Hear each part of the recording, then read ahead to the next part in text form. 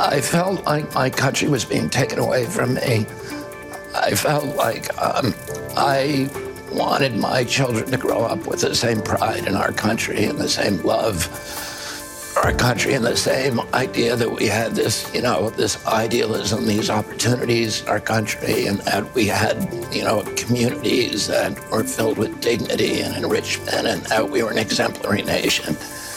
And that those things are being lost. That might sound like a Republican, but you'd be mistaken. It's Robert F. Kennedy, and we're looking at his healthcare policy today on Pulse Check on the Candidates.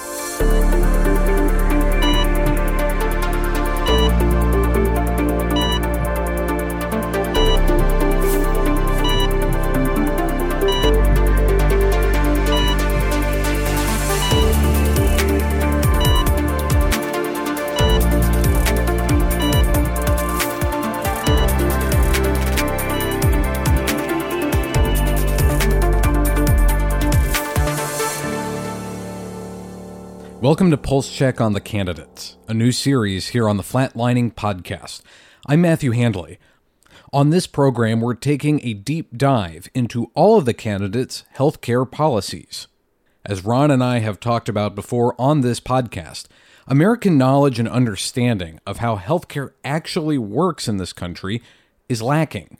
That means that when it's time for elections, voters often don't have a good idea of what the consequences are of the healthcare policies that they're voting for. We're looking to help with some of that here on this series. Over the next several months, we'll take a look at all of the Republican and Democratic candidates, and if any third-party or independent candidates make a move into the limelight, we'll talk about them too. Today, we're looking at Robert F. Kennedy Jr. He's one of the few Democrats who's decided to mount a primary challenge against President Biden.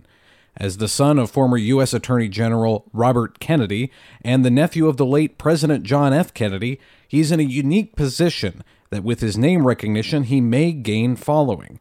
Plus, as you'll hear, his strange views on vaccines, fluoride, and COVID-19 may garner him a fair amount of support from conservatives, upset that the 2020 and 2022 elections did not garner the victories over the quote-unquote healthcare establishment that they had hoped for.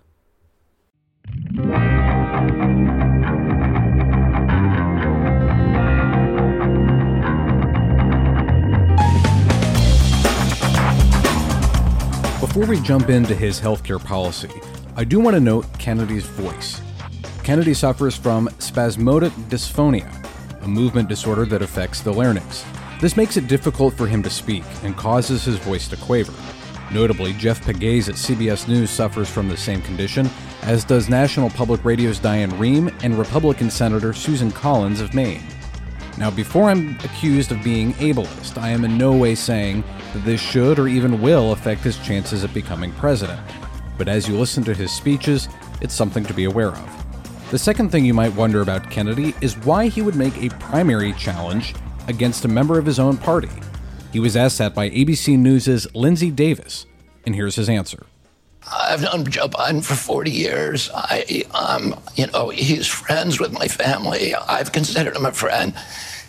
His approach to government and to the Democratic Party is, to me, is completely different than the way. I don't believe that we should be the party of war. I don't believe that we should be the party of Wall Street. I don't believe that we should let neocons dictate our foreign policy, and I don't believe in censorship, for starters. And those are all values that are traditional Democratic Party values that this White House has departed from. The DNC has said, as you're well aware, that they are going to support Biden. They're not going to even hold any primary debates. Do you plan on pushing back on that? Well, I think it's troubling that if we don't have debates. I mean, particularly, Lindsay, at this point in history, there's so many Americans who believe that our democracy is broken, that the system is rigged against them. And I think it's really, incumbent on the Democratic Party to act as a template, to make this election a template for democracy and saying, We're going to have debates. We're going to have open discussion. We're going to let the people decide. We're not going to have party leaders decide who are going to be our primary like they did in the Soviet Union. Many of his priorities are similar to those touted in the 2020 Democratic primary. For starters, he wants to rein in corporate interests in politics. He says that Wall Street controls the Securities and Exchange Commission. He says polluters control the EPA and the Bureau of Land Management. And he says Big Pharma controls the CDC, the National Institutes of Health, and the FDA. When it comes to public health, he lays a lot of the blame on the environment. To Kennedy, the two issues are related. He says that chronic disease is at an all-time high, and environmental factors like polluted air and water are to blame. His critics constantly point out that he rarely cites statistics or studies for those claims, and he discussed that with Michael Smerconish on CNN. We have a chronic disease epidemic in this country. And in fact, we've gone from 6% of our kids having chronic disease to 54% as of 2006. Among those chronic diseases, and we know that they're related, are chemical exposures and pharmaceutical drug exposures, and issues like depression, anorexia, OCD, ADD, ADHD, and all these different neurological injuries. And I think that is the main thing that we need to talk about, and that I will deal with as president, ending the chronic disease epidemic in this country.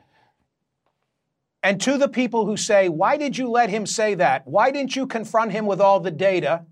You would say what? Show me the data. That's what I love. Show me some data. Show me where I got it wrong. Show me where I made a statement that is inaccurate. Show me the scientific study. Comments like those, however, seem tame in comparison to Kennedy's views on vaccines. He's the chairman of the Children's Health Defense, an anti-vaccine advocacy group that alleges that ADHD, food allergies, cancer, and autism are caused by childhood vaccinations. Here he is again with Lindsay Davis on ABC News. You've said in the past that there is a correlation between vaccines leading to autism. That's totally been debunked. Wait a minute, who debunked it? We have not seen any kind of scientific connection from the CDC, the World Health Organization, the National Academy of Sciences. Those organizations are captive agencies, Lindsay. And so you think they're all in cahoots? Yeah, they're all captive. He's remained firm in those beliefs even during the COVID-19 pandemic. On Piers Morgan's YouTube show, he was questioned about his COVID-19 vaccine beliefs. So let's just move quickly, if we may, just to this issue of vaccines. If you were to become president, you've been opposed to vaccines now for a long time, very heavily critical of the COVID vaccine. That's not true. Well, you're not a vaccine denier, but you are a very, very sceptical, very public voice of skepticism about the efficacy of vaccines. Would that be fair?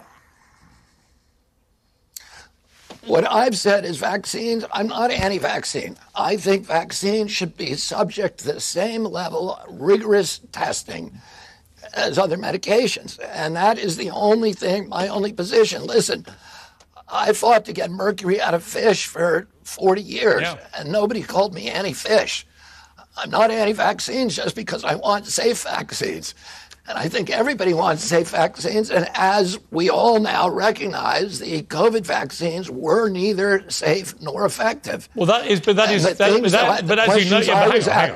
is as you know, heavily disputed by a lot of top scientists who say that comparative to other vaccines, it was very safe. Obviously, like all vaccines, it's had issues. Obviously, they had to move at the speed of light because it was a novel virus that was killing a lot of people. But it wasn't an unsafe vaccine. But all vaccines, unfortunately, have side effects for a certain percentage of people that take them.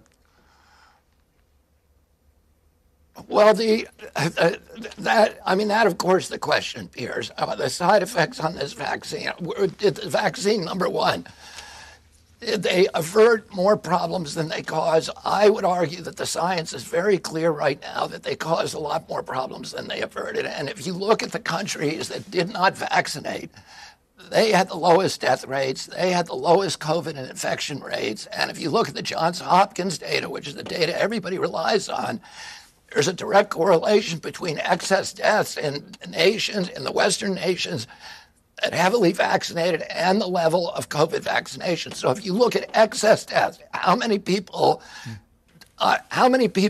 died that shouldn't have died at the end of the year? The vaccine cause is associated, because we don't know, we can't say cause because it's a correlation, but the big the deaths in the nations that heavily vaccinated, which were much higher than those that didn't. I'll give you an example. We in our country, we're one of the most heavily vaccinated countries in the world. We also had the highest COVID death rate in the world. So we have 4.2% of the global population. We have 16% of the COVID deaths. That's not a success story. How can anybody point to that and say, unfortunately, the vaccines were a benefit? Listen, we've run out of time. I certainly don't.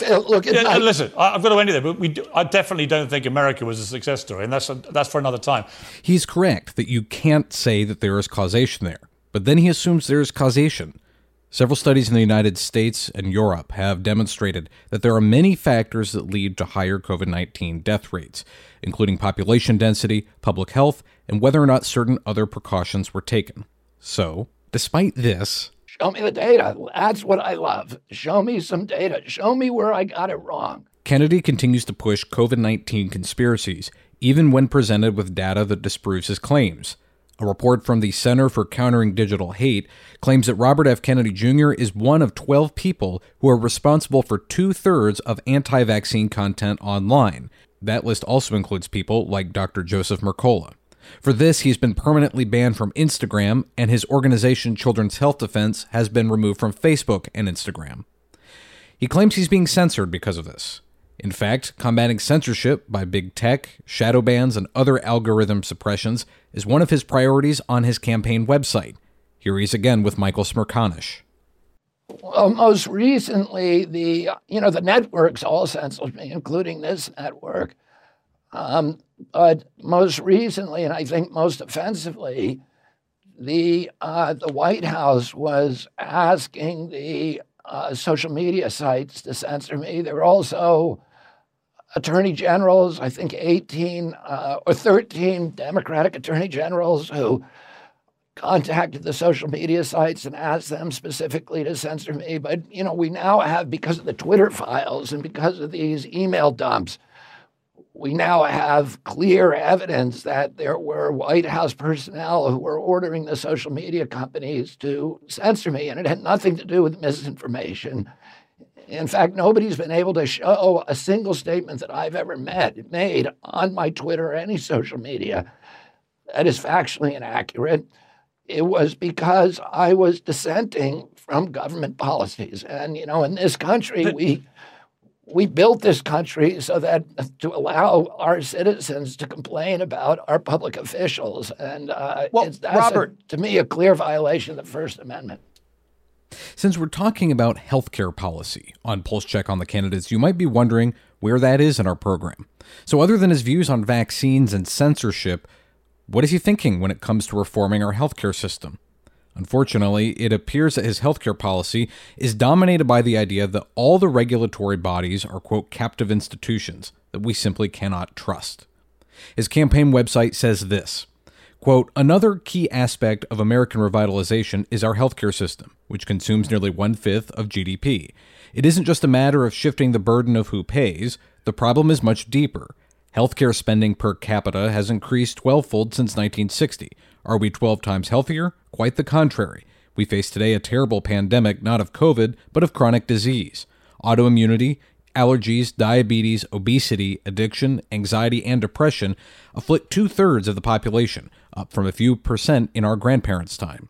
A Kennedy administration will go beyond making existing modalities available to all, to include low-cost alternative and holistic therapies that have been marginalized in a pharma-dominated system. We will move from a sick care system to a wellness society." End quote. He doesn't clarify what holistic and alternative therapies are, and he also seems to have a hard time admitting that despite their immense wealth and questionable pricing, the pharmaceutical companies have produced high-quality, safe, and effective medications.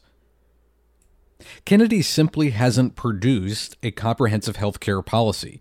In fact, he dismisses the biggest problem most Americans have with our healthcare system, the cost. Without that, we have to go on what he says about our healthcare institutions and the quote I just read from his campaign website. So, what are the consequences of this? Well, we would expect that a Kennedy administration would appoint leaders to the NIH, the FDA, and the CDC that agree with his perspectives on vaccines and COVID-19. Now, if you agree with Kennedy and the Children's Health Defense and you think that their assumptions about those issues are true, then this is great. But physicians should be concerned because most physicians don't agree with their assumptions. With the FDA's authority to approve medications being questioned in the courts, Kennedy's appointments could lead to popular, safe, and effective treatments being restricted or banned from use.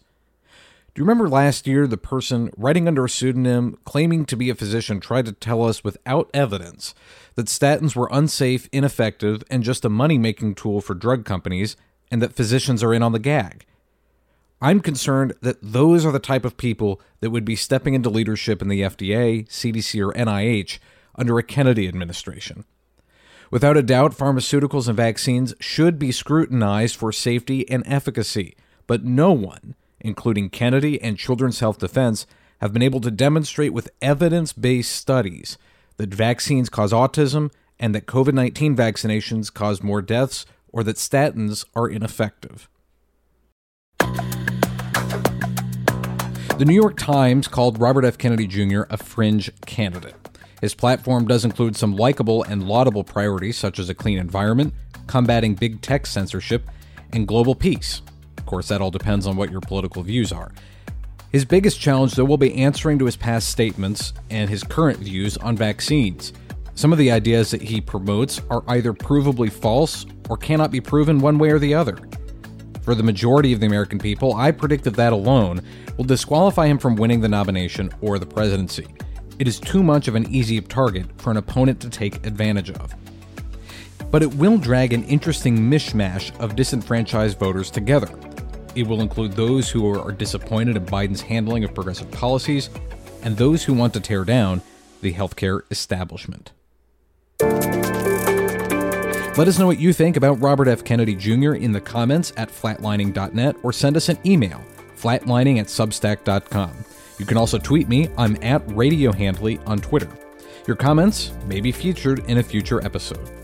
That does it for this first edition of Pulse Check on the Candidates here on the Flatlining Podcast. Be sure to like and subscribe wherever you're listening to us. And if you're on Apple Podcasts, leave us 5 stars and a review.